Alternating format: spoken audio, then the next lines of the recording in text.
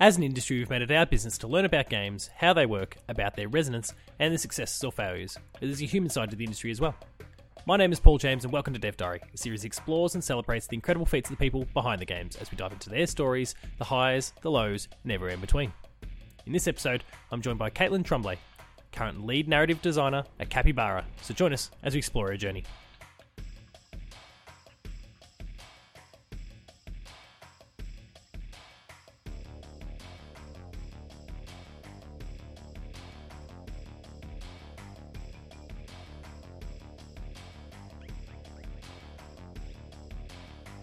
So today I'm joined by Caitlin. How are you?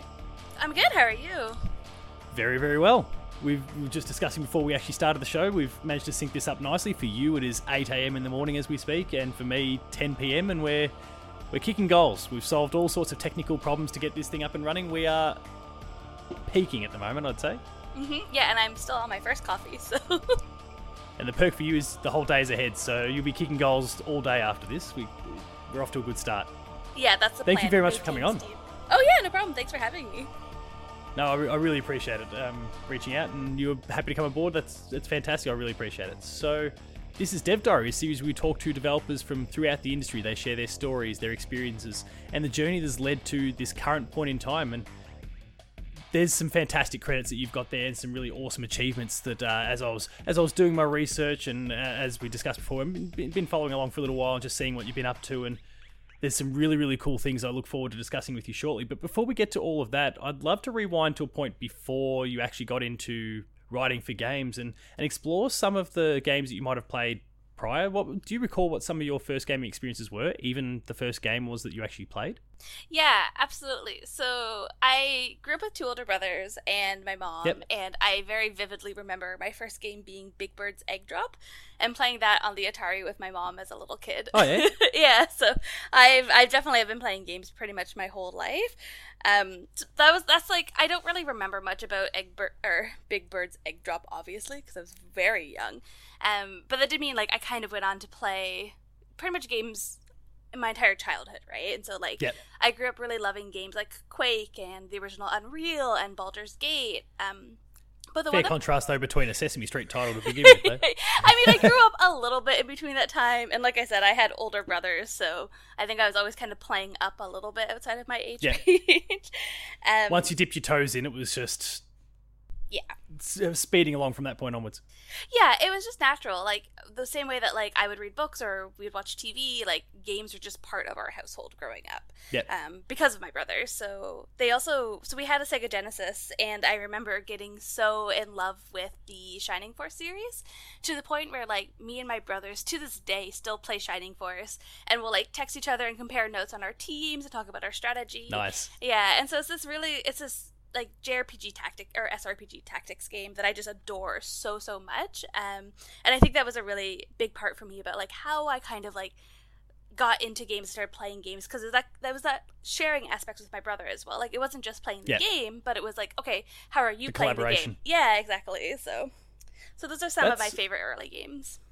I haven't thought about Shining Force in a long, long time. So I was a Nintendo kid for the most part, but I did get to dabble with Shining Force with other friends that happen to have Sega platforms back in the day, and I took quite a liking to it. It's been a long time since I've thought about Shining Force, and now you've just pricked my interest. Maybe I'll have to go back and just re-ingratiate myself with those and see if the love is still there decades on. Yeah, and, like, I have no way of not being biased when I say I think it's legitimately still good, so... But I do think it's legitimately still good, so... I'll take your word for it, and I'll have to dip my toes in again sometime soon. How did your tastes develop from there? Were there any particular franchise... As you got a little bit older, and I guess you had more access to consoles or even PC gaming, or whatever variants that might have taken, were there any particular franchises or even standalone games and genres that maybe you took a liking to or really associated with? I got really into Final Fantasy VII and Final Fantasy VIII, and I know Final Fantasy VIII became a really big moment for me in terms of how I kind of grapple with genre and what I really started to like about characters and trying to start kind of defining a bit more of, like, my tastes slightly.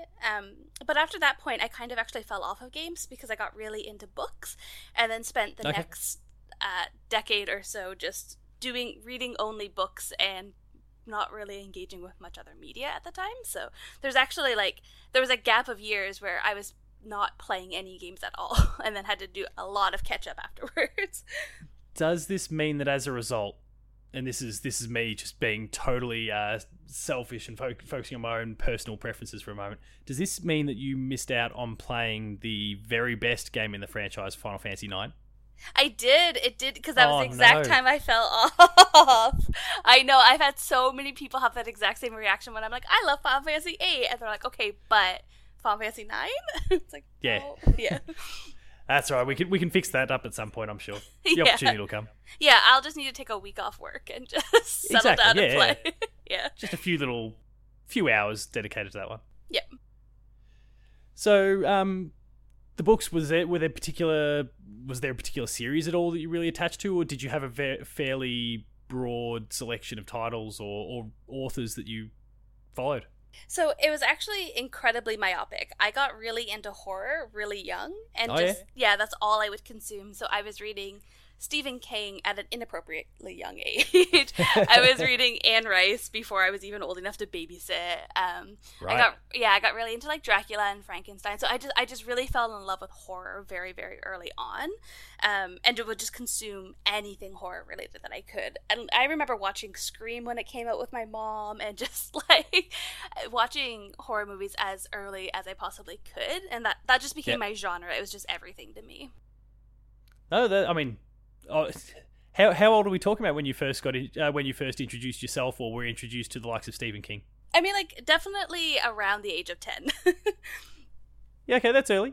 Yeah. Who am I to judge? Yeah. That feels early. Just as I think about some of the content over the years, I've read a few of Stephen King's books. I've caught a few of Stephen King's movies, not all in either space. They were in either medium, but it feels early. Yeah, it was a bit, but but it doesn't seem like it scarred you in any way, so who cares? Yeah, exactly. I'm all the better for it, I hope. And so, obviously, early on, games did take a bit of a backseat there for a while, but you did have this passion for both writing and games. And at what point did you consider the possibility that you could actually blend those two interests together? It wasn't. I read that there was a blog that you were writing for a while there. A friend's blog that you were writing for. I think you spoke a little bit about games in that space. Is that right? Yeah, so it was around 2011, actually. So at this point, for context, I would have been ending my bachelor's and starting or finishing my master's. So it was actually around the time that I was deep in academia and education, studying English literature specifically, that a friend of mine reached out to me and said that he was starting up a games criticism and games journalism website and wanted to know if I would edit for it, because he knew that I was nerdy and I liked that kind of stuff, and that, obviously I was training as an editor and all the stuff. Yep. So leveraging so it was a few interests. Yeah, exactly. So it was about a decade ago, actually, that I started thinking about games again critically. I got invited to edit, and so by editing, I kind of really had to re-immerse myself back into the world of games and kind of just play speedy catch-up on everything I missed, right? But not Final Fantasy IX. But not Final Fantasy IX, unfortunately. Yeah, and that was really fun, because I was getting really burnt out on academia. I loved literature and I loved books, but I was just getting really burnt out. And so kind of falling back into games was really exciting, because it was kind of a way for me to re-engage with stories, but without all of the baggage of I have an essay due, or I have to mark papers, or I have to write about this, right? Yeah, right. I could just engage with it and just enjoy it. And I just loved it. And I loved learning about the games industry. Taking that very first editing job back in 2011 was really exciting, because it just kind of let me fully immerse myself in this world and catch up and just figure out everything that was going on. And I liked it. I liked it so much more than academia or the book publishing world, which I was currently on track to enter. Yes.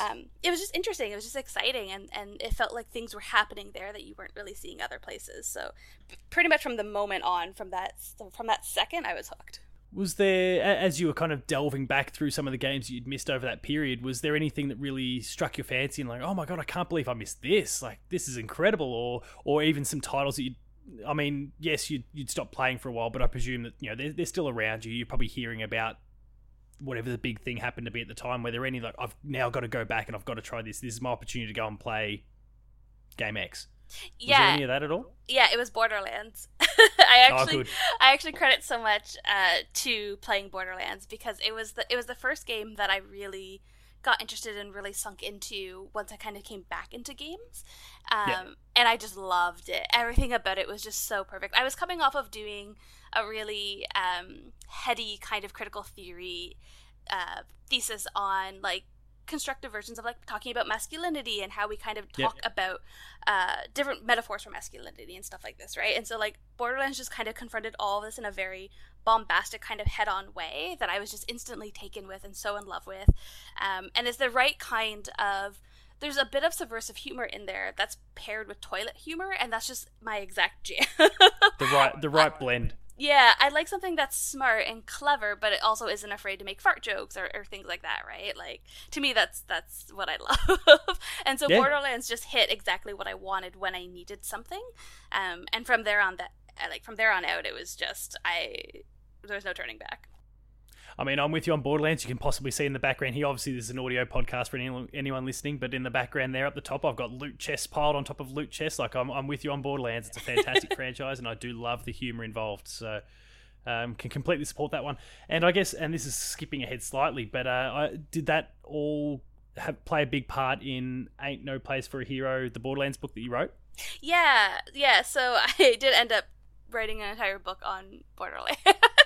Which became like a running gag. Yeah, it's cool. It was fun. It became a running joke between me and my friends where it's like, people can't talk to me about games without me bringing up Borderlands.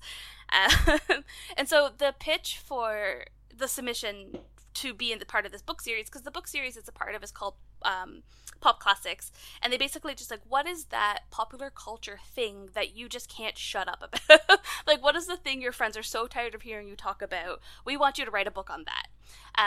And so at first I was like, oh, I don't know, I could talk about horror, I could talk about Godzilla, I could talk about this stuff, and then like my roommate at the time was just like, it's Borderlands, you could just write a whole book on Borderlands. And I was like, hey, that's actually true, I could do that.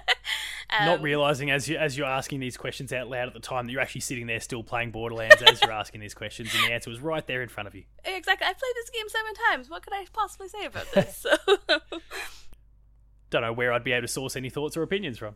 Yeah, exactly.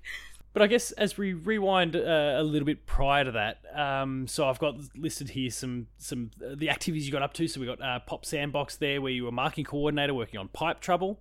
What was that period like?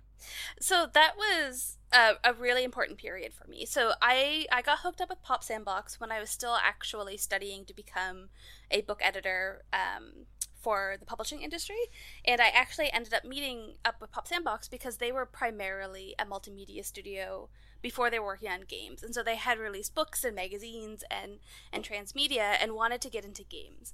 And so I met him because of that kind of intersection, right? So like, I had a publishing background, I knew that kind of world, I also understood games because at this point I had already been doing editing and writing for that games website for about a year and a half at this time. And so, like, I kind of was that Venn diagram of, I need people who know about this space, and I need people who know about this space, because I'm interested in going there. And so that's kind of how we got hooked up.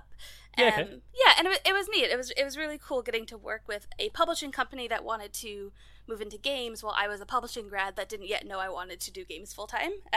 So it was fun. I mean, working on Pipe Trouble was a really awesome experience, and I'm really glad I got to have that experience, because a lot of it was really unconventional, right? Like, we had this idea that we wanted to build custom arcade cabinets and put the game in the arcade cabinets, but that wasn't enough for us. We also wanted to physically move those arcade cabinets around Toronto.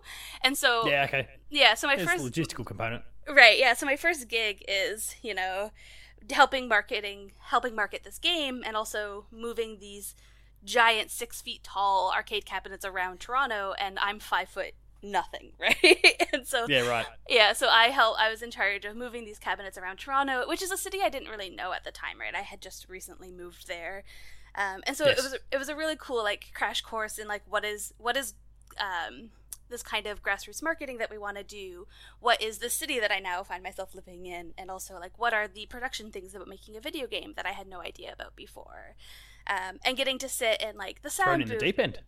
Yeah, exactly. Yeah, and it was cool too because I got to sit in the sound booth and work with the band that we had hired to do the OST, Yep. and just it was just kind of like thrown into the deep end of every angle of video game production very early on, and it was really really cool, and I'm really grateful about that experience. Now, you obviously had that writing background, but as you just mentioned, you got exposed to so many different facets. Was there any temptation at any point? Sorry, when did that moment come along? Was it with Pipe Trouble where you realized, okay, I want to pursue this in whatever capacity, but I want to pursue this full time? Like, this is a career that I want to pursue. Yeah, it actually through that project. No, it actually happened a little bit later. So I, for a while, was doing book publishing full time while also doing video game stuff on the side or part time, freelance. And so I was definitely burning the candle at both ends really hard, doing full time book editing, trying to make myself a name in that industry while also doing the exact same thing in this other industry. And a bit more of an educational focus, was that right? Like, I've got listed Rubicon Publishing and Inhabit Education, and I looked at some of the titles there, and they certainly had a bit of an education sort of bent, I suppose. Yeah, primarily education. Yeah. I did do some adult fiction freelancing. Actually, I did quite a bit of adult fiction freelancing, but my primary stuff was education for kids, yeah. Yeah, I mean, that's all quite cool, and obviously, yeah, exploring a whole bunch of different facets. So just winding back then to Pop Sandbox, was there, obviously you have that writing background, you've experienced a whole bunch of different other facets and disciplines within the industry there. Was there any temptation to pursue something else, or did you always have in mind, like, I whatever I do in the future, I still want to make writing a massive part of that? Yeah, I was desperate to write. I wanted to write so badly, and the thing is, I didn't know how to do it, right? The only way, like, I knew how to write, obviously, but I didn't know how to make writing my career. Being in the book publishing industry, I really felt like my role was always going to be editor, and I didn't think I would have a lot of time to write novels or short stories while also doing that. And so I had kind of, in a sense, written off my writing career. Yeah, and then with Pop Sandbox, because I came on in marketing, writing was also and like Pipe Trouble doesn't have a ton of writing anyways, and so writing was kind of still walled off from me there. And I remember this moment so clearly because I wanted to be a writer so desperately and didn't really know how to start doing it. And I was talking to the programmer on Pipe Trouble about this, and he was just like, well, then just make your own game and just write it. And I was like, yeah, but like... Sounds so simple. Yeah, I'm a writer. I don't know how to computer. Like, I can't make a game. And then he was like, sure you can. Like, there's tools and there's communities. And he actually introduced me to DMG, which is... Yeah, and they were... DMG was the first group of people that were just like, yeah, you can, like, make a game even without knowing how to program. Like, you could just do it. And so that was so Pipe Trouble was kind of the turning point for me in the sense of, like, it introduced me to the idea of, oh, just go make a game yourself and do the things you wanted. Yeah, so that was really cool. That's really cool. So, I mean, like, usually my next question would be, like, what was that moment that prompted you to pursue it further? But you've kind of answered that pretty comprehensively there. So, obviously, as we mentioned, there was a lot of writing going on in the background through a number of years there. You were working, as you said, burning the candle at both ends there. You were doing a lot of writing. You were still working with Pop Sandbox. There was all this freelance writing that you were starting to do on the side as well. So I've listed a whole host of different credits here. The Next Step Spotlight, there's Solar State, there's Last Taxi, Bad Astronaut, of course, one of the more notable ones, because I believe it was something that prompted the opportunity with Ubisoft, being the Mortician's Tale. What was that like, kind of, as those sort of opportunities to actually get involved with games emerged, building on what you just discussed with DMG and actually getting to kind of go and do a little bit more yourself? What was that like as you're bouncing from studio to studio, and I guess working with different teams in fairly similar capacities? Would that be about right? Yeah, so when I was freelancing, I got to work with so many different types of teams and so many different types of games, right? From like escape rooms to ARGs to indie games to mobile games, right? And like that period of my life where I was freelancing, I loved it so much. Like, I don't think I would ever want to go back to freelancing per se, or at least not at this moment, but it was really exciting to get to kind of test out my skill and like have all these different arenas to learn what I now know, right? And like, the nature of the projects would really dictate the way you are actually going about your writing. Yeah, exactly. And I wanted to learn everything there was about interactive games writing. And that meant, like, for me, like, exploring as many different types and formats of that as possible. So I really liked that period because, yeah, I got to do ARGs and learn the very particular design, the way of designing an ARG, and how you kind of engage with this live audience, and how you create puzzles around this fantasy. But then getting to go do mobile games that are focused on, you know, developing friendships and romance and kind of building choice-based, you know, designs. And then something like Mortician's Tale, which is really deeply researched and a really kind of it had a lot to say, and I knew I needed to make sure it said that thing very well. And so I love that period of my life, and I feel like I credit that period of my life for a lot because it really gave me the room and the flexibility to learn as much as possible about how to make games and how to write games, and actually a very condensed timeline because I was doing so many things at the same time and they were overlapping. Yes. Yeah. Was that, I guess that overlap that you just described there, was that a bit of a challenge for you though, as you're trying to get yourself from one mindset into another and then potentially into another as you're juggling these different projects that again have different needs? They're presumably also at different stages of development as well, so sometimes you might be going and just trying to connect a few dots based on some other decisions have been made. Others you might be at some of the earlier stages where you're still trying to outline a larger scale kind of concept for potentially the narrative or whatever the case happens to be. Was that a real challenge for you, getting yourself in the right headspace for the different projects? Yeah, it was an immense challenge. For somebody who didn't know a lot about game narrative processes and productions, to then go into, okay, here's all of these different types of games at different stages of production that have different requirements, was definitely a big challenge, and probably not like the smartest way to get into learning how to make games and things like that. But was there a worry that you were trying to spin too many plates and that as a result you may do potentially none of them well? Was that a worry that you might have had? Yeah. Oh yeah, I was constantly plagued by that worry. I wanted to do, this was my dream at this point, right? Like I wanted to be a full-time writer, and I loved games so much, and I wanted to do a really good job. So I was constantly worried that because I was doing too much, I was messing it all up, right? But I had really great teams that were really supportive and awesome and kind of really helped me fill in the gaps of what I needed to know. I was also really fueled by... I'm fueled by spite, but I'm also fueled by the idea of like a challenge. And so the more challenging it got, the more invested I became and the more heads down I got about learning it and how to do it properly and how to, you know, get those skills. So I think it was a bit of a pressure cooker that worked really well for me in particular. Yeah.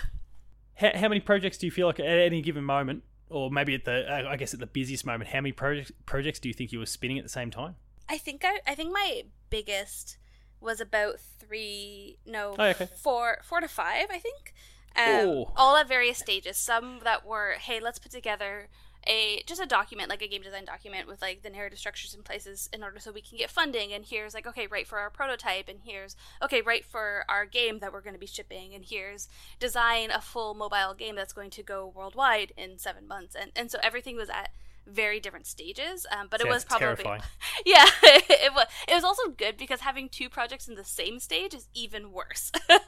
So it was kind of nice, at least in the sense that they were spread out, because my shipping brain, and I know this now, but I didn't know this at the time, but my shipping brain is so different from my pre-production brain, which is so different from my support brain, which is different from my consulting brain. And the fact that the fact that you were able to disconnect from one and slide into another and then slide into another was actually better than having to try and work in the same space for 2 different projects. Yeah, I think it taught me a lot. It taught me a lot in a really quick time, and it helped me kind of understand how I react to timelines and how I react to, you know, development cycles, and kind of what I learned really quickly what I needed to work properly and what I was excited about. So, and I guess another thing, so working on so many different projects, you're working potentially, in some cases you might have been the sole writer, I'm guessing, but in other cases you might have been working with others. So I assume you and bouncing from team to team at these various stages, you would have learnt a lot from these people with all their varying levels of experience and experiences that they've had.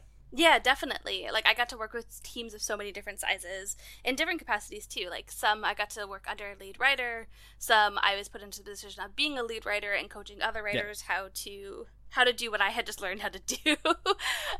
Yeah, of course. Yeah, it was incredible. It wasn't even just the writers that I learned so much from as well. It was a lot of game designers and artists, and like just getting to see everybody doing their thing in such a unique way. It exposed a lot of game development production to me that, yeah, definitely onboarded me to what the process is like so quickly.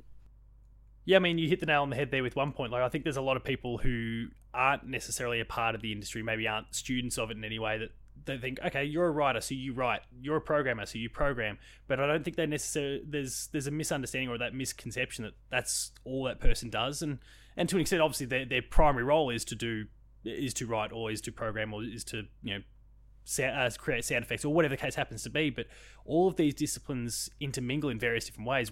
Something that you do impacts something that someone else does. So having that understanding of how those other disciplines work and what you can do to either support or just how your work impacts what someone else is going to be doing is huge. And I'm sure you would have learned a lot from that. Yeah, and it really taught me a lot of like what I love about games, and why I ultimately decided to leave book publishing behind and go into games full time, was that collaboration, that working with everybody to kind of make the thing happen, and leaning on different people for different strengths it was really exciting to me. And that was how I knew I wanted to work, was I wanted to work deeply collaboratively with other people. Was that a hard decision to leave book publishing and writing behind, or was it so obvious to you at that point? It was so obvious to me at that point, but it was still really sad. Like, I had spent like a good 20 years of my life knowing what I wanted to do, and that was, I want to go and I want to edit and I want to write books. Like, I want to work with books. And then when I started working with books and realized I actually liked and was more excited by the problems and the challenges and the interesting bits of the games industry, there was kind of no turning back for me. I knew I would never be as happy in book publishing as I was in video games. So no, that's fair. Yeah, so making the decision was easy, but actually saying goodbye and like leaving was kind of hard, because it was closing a chapter on my life and my identity and who I had always understood myself as. But I don't regret it. I'm incredibly happy and thriving where I am. So yeah, and look, I suspect this is not me reaching in any way, shape, or form, but I mean, you probably wouldn't be where you are today had it still not been for those experiences regardless. So they're incredibly valuable, no doubt. Yeah, exactly. So there's so much about having been an editor and working in the unique constraints of book publishing that inform how I work today, right? Like, it's given me a lot of my skills. So that's fantastic to hear. So with all those projects, and you're working in a freelance capacity through, and I listed a whole bunch of games there, and there's a few others I've got noted down that I didn't mention as well. How did Ubisoft come into the mix from here? Because after this period of freelance work, you got an opportunity with Ubisoft, you worked on Watch Dogs Legion, but how did that opportunity first emerge? Yeah. Was it an opening that you applied for? Was it someone that you'd work with that recommended you? How did that actually come about? Yeah, so Liz England actually DM'd me on Twitter and asked if I was interested in interviewing for it. Liz was somebody that I had kind of known a bit through, like, just the Twitter circle, and also I was doing quite a bit of like public speaking and conventions and talking about my work up to this date, and so like kind of had a little bit of that networking going on. Yes. Yeah, and so I didn't know that the role was open at that time and was invited to interview. Like, they weren't like, we want to hire you immediately. They were like, no, you still have to interview and you still have to like prove. There's a process. Yeah. Got to keep things above board. Yeah, and I was interested in doing it because this was around the same time that I was starting to really want a team. Like, I was loving freelancing, and I was loving just the freedom of creative control I had. Like, I had so much creative autonomy, but I was really kind of starting to crave a little bit more roots, right? And so I was actually around the same time looking at starting my own studio and kind of starting to get like funding in place and look at incorporation and kind of understanding how I could go about building a team around me. When this opportunity came up to work at Ubisoft, and I was like, you know what, like, I haven't worked in AAA. There's a lot I could probably learn from AAA and from people there. It's probably a really good opportunity for me to grow in ways that I haven't yet grown. So when the opportunity came along, it was also kind of like one of those no-brainers where I was like, yeah, okay, like I want what I can learn from this. I'm excited about meeting people in this field, and also like a lot of the contracts and games I had worked on in that freelance period got canceled or didn't get funding. Yeah, okay. And so I was also kind of feeling a little bit sad of like, I'm tired of like putting so much effort into things that are never seeing the light of day, right? And going to Ubi felt like a very clear, like, this game will ship. And so it's like, there's no guarantees ever in this industry, but certainly compared to maybe what you had, you could feel far more confident. Yeah, exactly. So that was kind of what propelled me along that path and got me to join Ubisoft. So we'll continue with Ubisoft properly in a moment, but just to kind of focus on what you were talking about there about going solo or breaking out on your own and forming your own studio.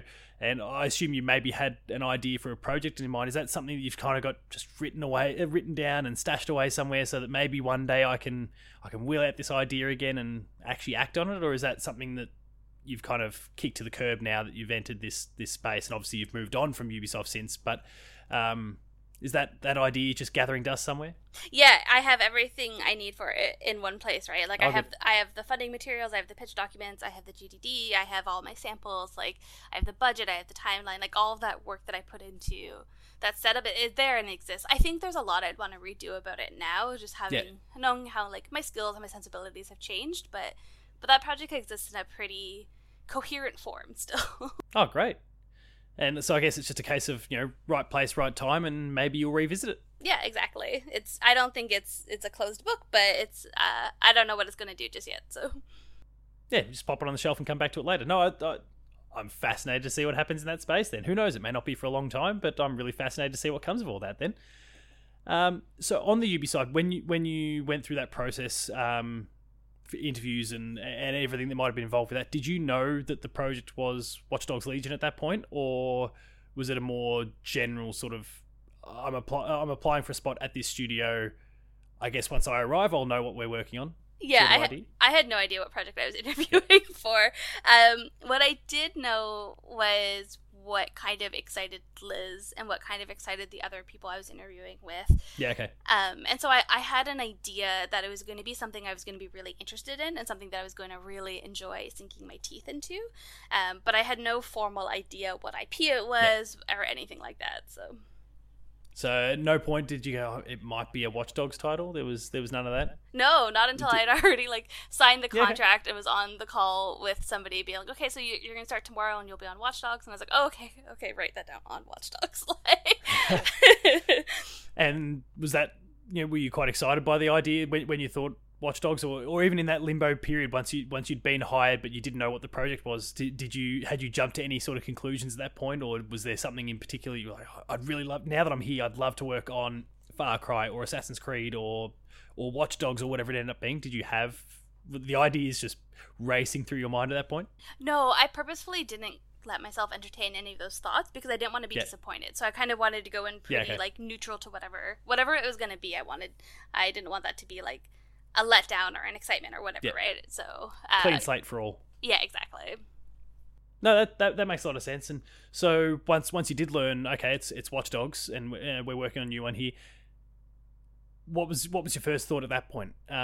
Was there some sort of, at the time that you joined the team, was there some sort of base idea already in place, or what did you have to work with when you first joined? Yeah, so a lot of the core idea was already kind of there, had already been vetted, and was in place and being worked on. So I was really excited about it because I really like that kind of contemporary sci-fi, which sounds kind of like an oxymoron, but I like sci-fi that takes place in our world, and it's kind of like that soft sci-fi a lot. And so I was really excited about kind of getting to grapple with that specifically, and it was a hacking game, and I had worked on, at this point, a pretty realistic hacking ARG that I don't think ended up shipping. Or maybe it has. I don't know. I haven't checked up on it. But at that point, I had already done a pretty heady hacking ARG, so I was already really familiar with a lot of the hacking world and terminology and the kind of opportunities there and stuff like that. So I was actually pretty excited because I was like, oh, this feels like my wheelhouse, right? I know sci-fi, I know hacking, let's do this. So no, that's pretty cool. How did you go with the ideas? Watch Dogs Legion was something when it was first revealed to the world and it was presented to me, my first thought was, oh, so there's not, I'm so used to it, I think most forms of medium, whether it's books, games, film, television, whatever, there's always this at least one or maybe a series of kind of lead, clearly identifiable protagonists, versus the structure of Watch Dogs Legion, which it didn't necessarily have that, and it was Was that a challenge when you were trying to, not just yourself, but as a team, try and write to that structure, that model? Yeah, it was. I think like it was exciting for that reason, right? Like I said earlier, like I thrive when there's a challenge and something that I kind of have to work hard at making work. Yeah. And so it was definitely kind of like, oh, okay, cool. So this really big challenge of how do we make a AAA open world game function with no protagonist was really interesting. But Yeah. it was actually really cool because it gave the narrative team there a lot of room to work together, and so it was a deeply supportive and collaborative team that was really, really awesome. Like the narrative team there was just phenomenal to kind of be a part of and to kind of watch go, because everybody had to work so closely and in sync and share ideas and just make sure that we were all kind of on the same page at all times. Yes. And running at the same speed. So it was a really cool opportunity to kind of get to engage in this problem space. First off, as like, what's the design problem? What's the writing problem? How are we going to solve this? How are we going to tackle this? But then also like, what's the process problem? What's the workflow problem? Like, how do we work together? How do we, support each other? How do we still have autonomy and own the things we want to, but, make sure that everything feels cohesive and is working together? Yeah. Because I mean, as I was jotting my notes for the episode, I'm thinking like, how do you write for the potential dozens, hundreds of potential options that could be there for the player, and create a character, whoever that happens to be, that still will carry some sort of weight for the player. It still baffles me how you and the team managed to achieve that. It's fantastic accomplishment.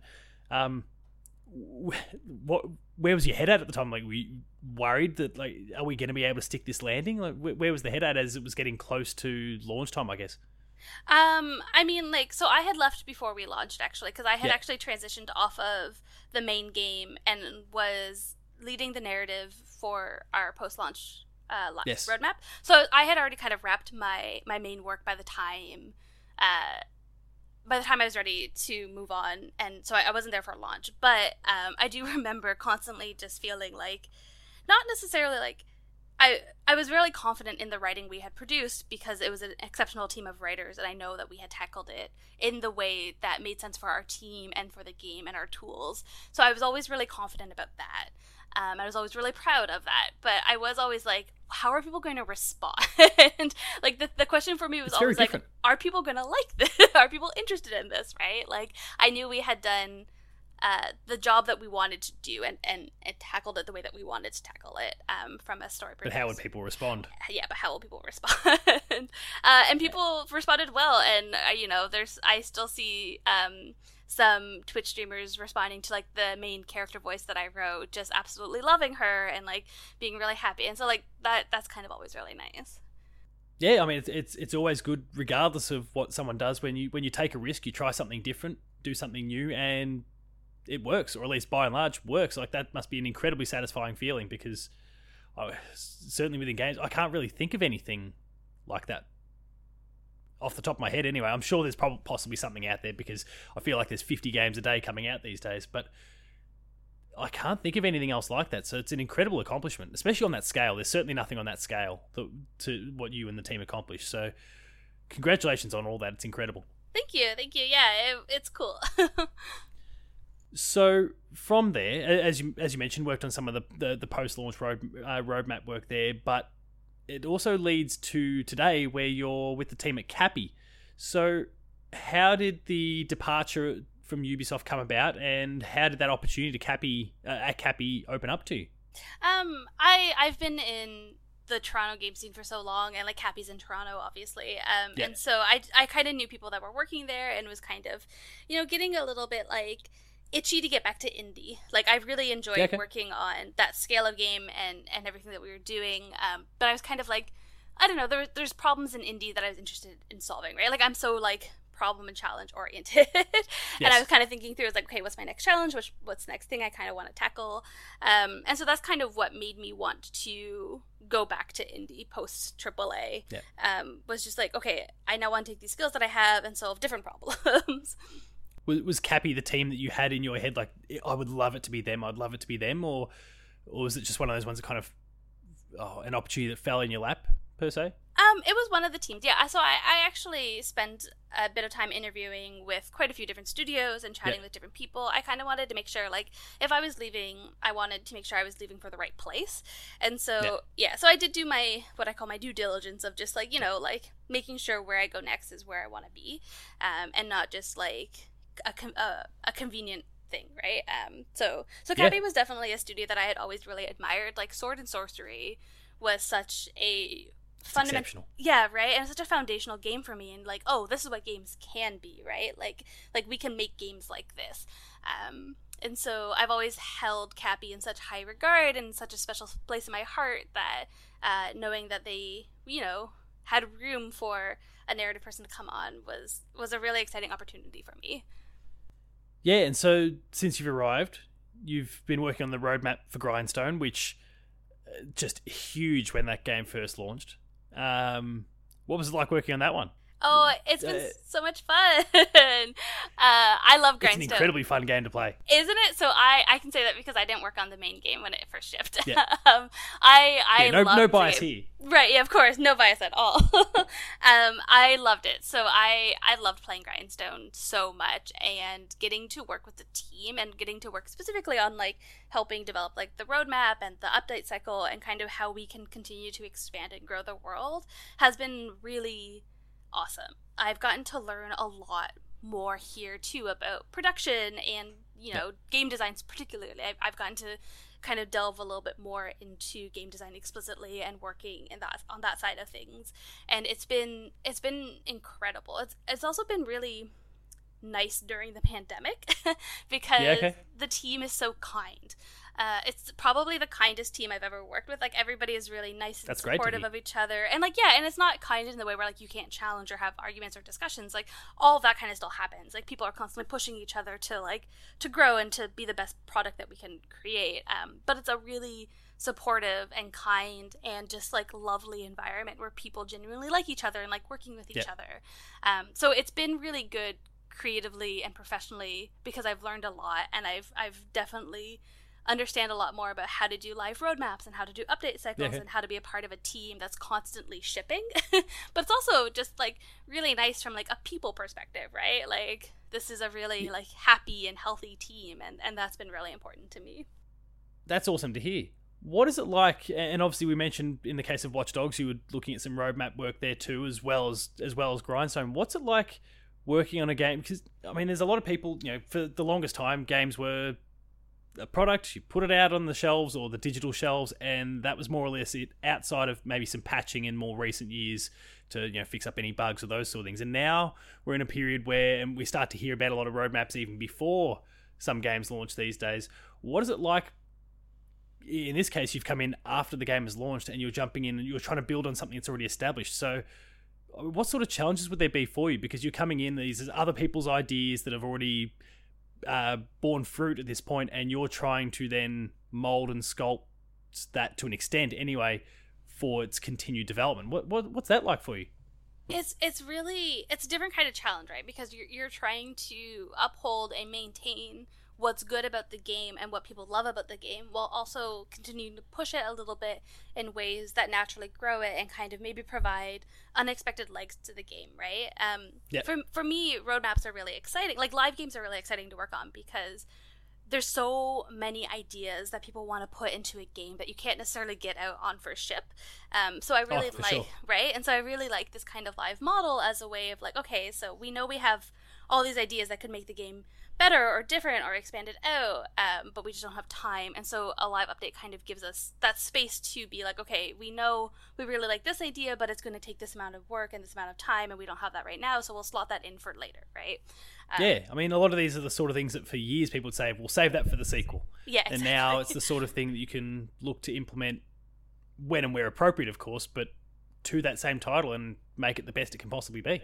Yeah, and it felt really natural to do this with Grindstone because there's so much about this world that they created that has all these little good boundaries that you can kind of push at and pull out and extract things into that felt really natural to come and be like, okay, well, like, what if we added this type of thing here and this type of story beat here? And it had so much room in it already for all these different ideas yes, that it never really felt like pulling teeth or extending a thing past its width, right? Like this game naturally kind of expanded, and so it was so that was really cool. No, that's fantastic. Now, more recently, and I suspect there's not a lot you can particularly say about this one, more recently you're working on unannounced projects over there.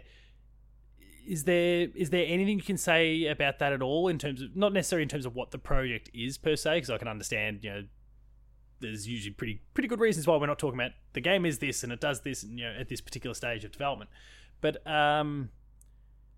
obviously you've Watch Dogs, you came in, it was an established project. Grindstone, again, an established project that actually released in that particular case. Here you're getting to work with this team that you love, clearly, and I assume you're kind of coming in at square one on this particular project. What's that been like so far? I wish I could divulging say anything about the title. I can't say anything. I wish I could, because there's so much fun stuff to talk about, but at this time, no, I can understand that. Not a problem at all. No, it is one of those tricky ones. Yeah, trying to dance around, because I understand obviously these circumstances, and we can't talk about them in any great depth, but no, it's all right, not a problem at all. Another thing that I wanted to focus on before we start to wind things down, and you actually flagged it a bit earlier than I'd perhaps expected. You mentioned DMG before. Now, you're a co-director of DMG these days, which, as I was doing a bit of research about it, so the kind of, I guess, snapshot kind of description, as I interpret it, is it's basically a space for queer and gender marginalised people within the gaming business. Is that about right? Yeah. So it's a non-profit specifically dedicated to providing space for like queer and gender marginalized people to play or make games, right? It's very grassroots. It's very obviously community focused. And so it's designed around, like, how can we provide people skills to make the kind of games that they want to make. And what I love about DMG is it's not prescriptive of, like, a game is this. It's kind of like, well, whatever you want to make, whatever you want to call it, like, we can help you and teach you and, like, provide access to knowledge and software and things like that can help you make that thing you want to make. So how do you fit that into the day-to-day at the moment? What does that look like on a weekly basis at the moment? It's pretty natural. I've always been doing DMG work. Like, I joined as a co-director in 2019, but I was pretty heavily involved as a committee member and giving workshops and stuff like that beforehand. So I've kind of always had that natural, like, split in my work. Like, I have my day job that I do, or I have my contracts that I do, and then there's also DMG stuff in the evening or on weekends or, lunch times. So it doesn't feel like, I think it's more work than I realize it is, but it doesn't always feel like it, just because it's people that I love. It's doing so much good. Yeah, and it's just it's so important to me too, because, like, I wouldn't be where I am without DMG, right? From the very first moment of, like, they were the first people to be like, here's how you make a game as a writer if you want to make a game, up to, like, when things got tough in the industry and I had, problems, or I was experiencing, like, harassment or things were going on, they were such a place of support and safety and kind of helped me navigate that. So I was never on my own. And then, they just also offered me, like, skills and networks, and I got introduced to contracts and people I worked with because of them. So they're just, like, such a fundamental part of how I operate in this industry that I could never imagine not doing it. That's fantastic. Yeah, and so it just kind of fits nicely in, like, it just fits nicely into my life at this moment, because, like, events tend to take place at night. We have meetings on the weekends or in the evenings, and it's not too onerous amount of the work, because it's also just, it's fun, because it's also, sometimes it's just hanging out with people I love and respect. So it's a shame that you've had to deal with some of the things you kind of highlighted there, but it's so great that you, and for anyone else who might have had to experience those sort of things as well, that you've got this great supportive group around you that's going to ensure that everyone's kind of looking out for one another. I think that's fantastic to hear. Yeah, one of my biggest pieces of advice that I always give to people who are thinking to enter this industry is, like, find your people, like, find the people that get it, find the people that want you to succeed, that will support you, that will challenge you. Like, I strongly believe that, like, you need that kind of network around you. And I think that applies, as you kind of highlighted there, that applies to anyone, no matter the industry they might want to get into as well. I mean, having those people that'll be in your corner, not so much that they'll potentially turn a blind eye to any of your own mistakes. As you said, people will still challenge you, but it's so important to have those people that you can feel confident in will be there for you and will support you and have your back when you need the help. Yeah, exactly. And it's great that you've got that. Yeah. I'm so grateful and thankful to have DMG. So as we start to wind things down, a couple more serious ones and a few little fun ones. Firstly, could you ever see yourself at this point now, with everything you've done, and we kind of touched on this a little bit before, the books, everything you've done there, could you ever see yourself going back to that in any sort of a full or part-time capacity at this point, or is it's games from here on in? It's definitely games from here on in. Like, I think there are parts of book publishing that's still exciting and interesting to me, but never as like I'm gonna dedicate my full attention to this.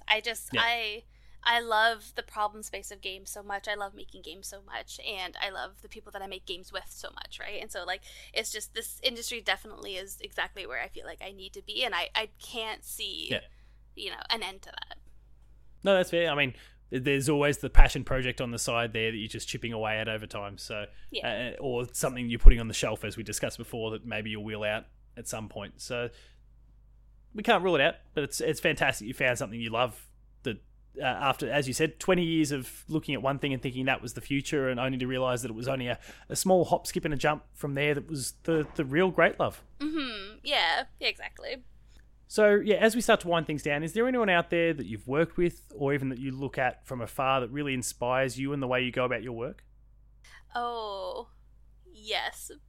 But now that you've asked a very specific question, my brain forgets everybody and anything. It does become one of those things like, oh, no, if I forget someone or any of those sort of things, it's always a challenge. Yeah, I mean, like, I will say, like, I'm definitely inspired by people who I see operating very compassionately towards each other, right? Like, I'm such a big proponent of, like, the people you work with matter more than the project you're on, and so I'm always inspired by people that I see who are just really good leaders, like, I'm at this stage in my career where being a good leader in this industry is really important to me, right? And I want to make sure that I'm grappling with it and not being somebody who has bad habits or who's toxic, and like making sure that, like, I'm positive learning force. That I'm learning how to support people the best that I can, right? And so, like, I'm currently really driven by, inspired by people who are just operating as these really compassionate and strong leaders right now.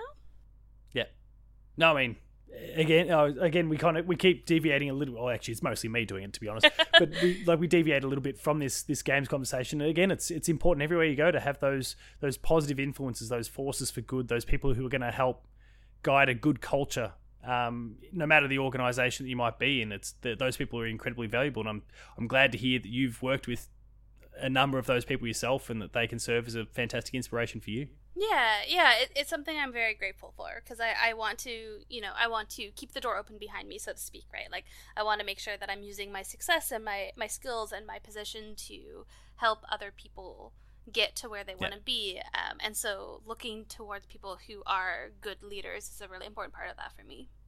Yeah, and also nicely done there, managing that without forgetting anyone as a result. Very well done. I need more coffee before I can remember things. No, that's fair. Any particularly valuable lessons or experiences you've had along the way, things that have really stuck in the mind and helped guide you as you continue to make your way through the industry? Maybe something that was really useful when you were working in the freelance space that was still really effective and useful for you at Ubisoft or at Cappy, or similar sorts of equivalent experiences? Yeah, keeping my pride in check. I think as writers, we tend to have a little bit of ego, and I think one of the most helpful things for me was kind of just learning how to take and give proper feedback, right?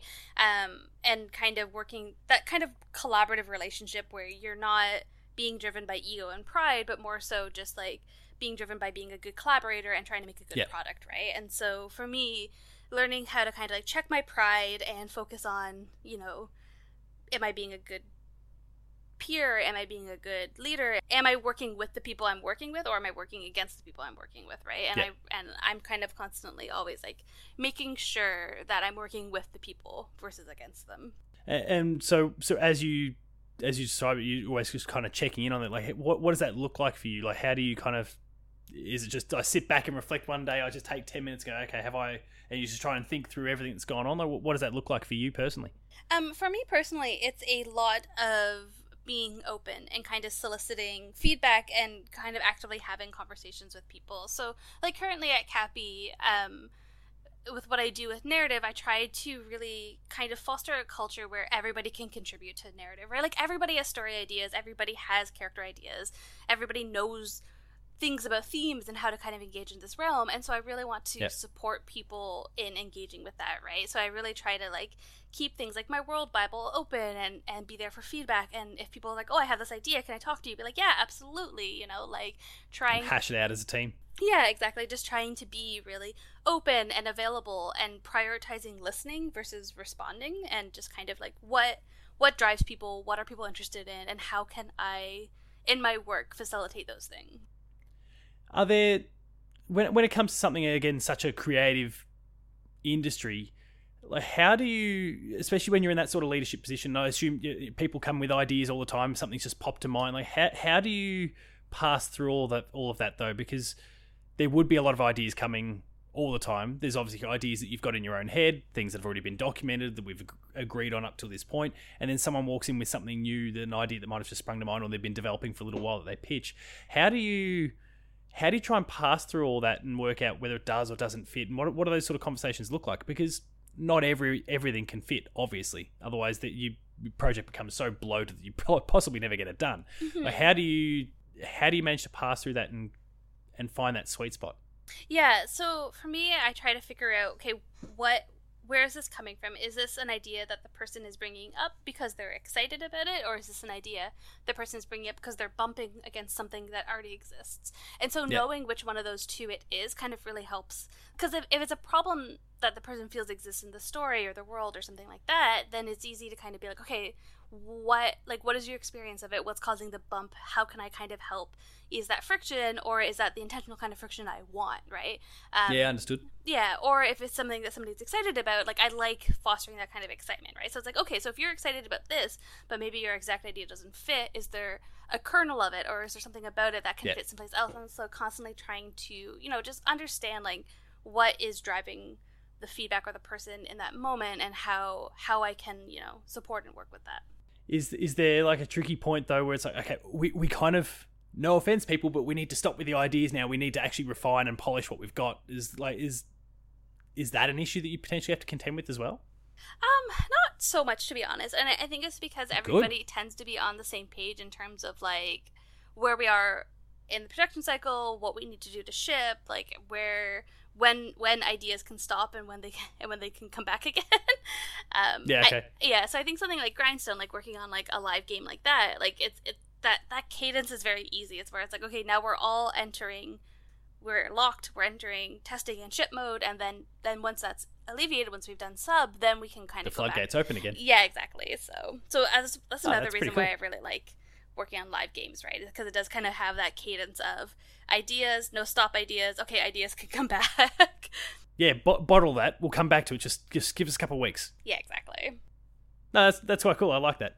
All right, so a couple little fun ones as we wrap things up. If you could be credited for any game in any capacity, it could be just as simple as special thanks if you like.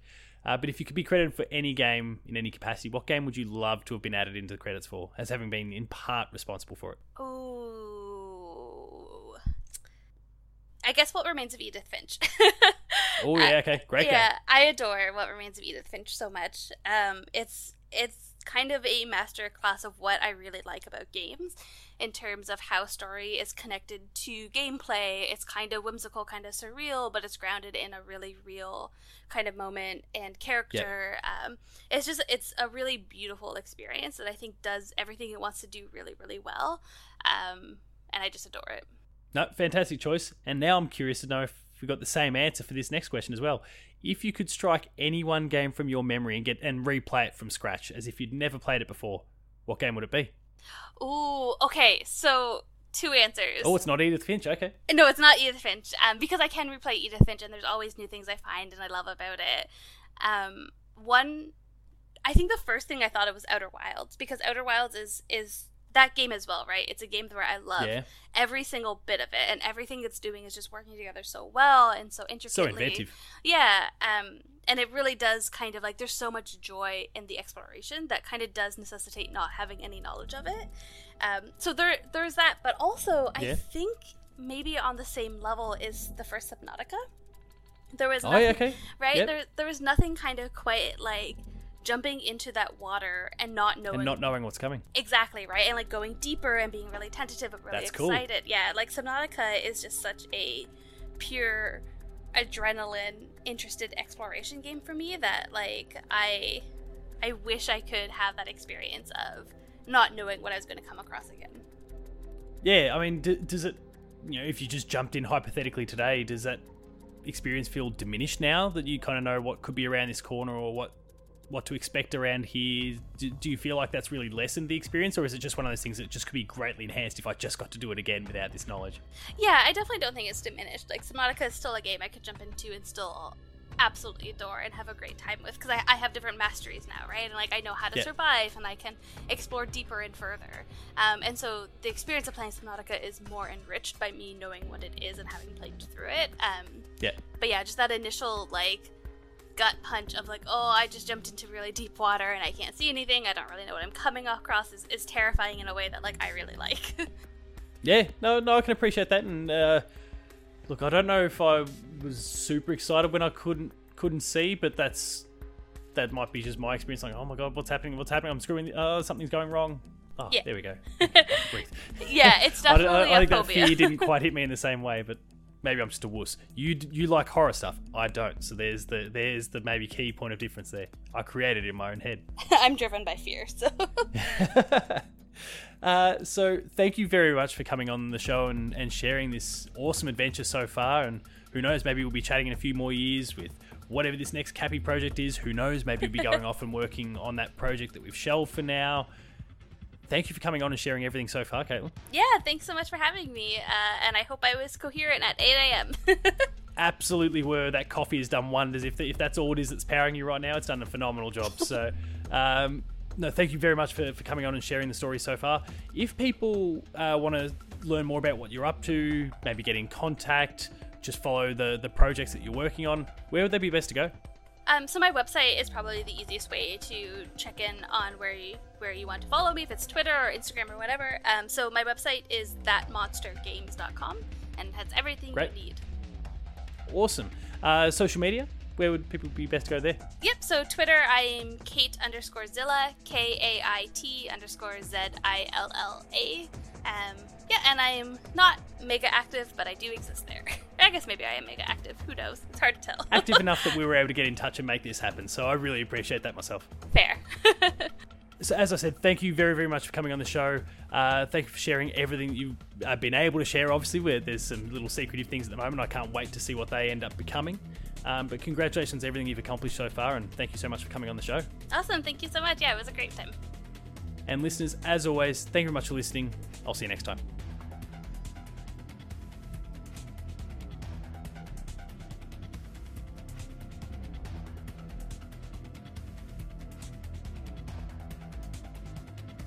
That concludes this entry of Dev Diary. Be sure to subscribe to this feed, share it with your friends, and give us a 5-star review to help boost the show up the charts for greater exposure.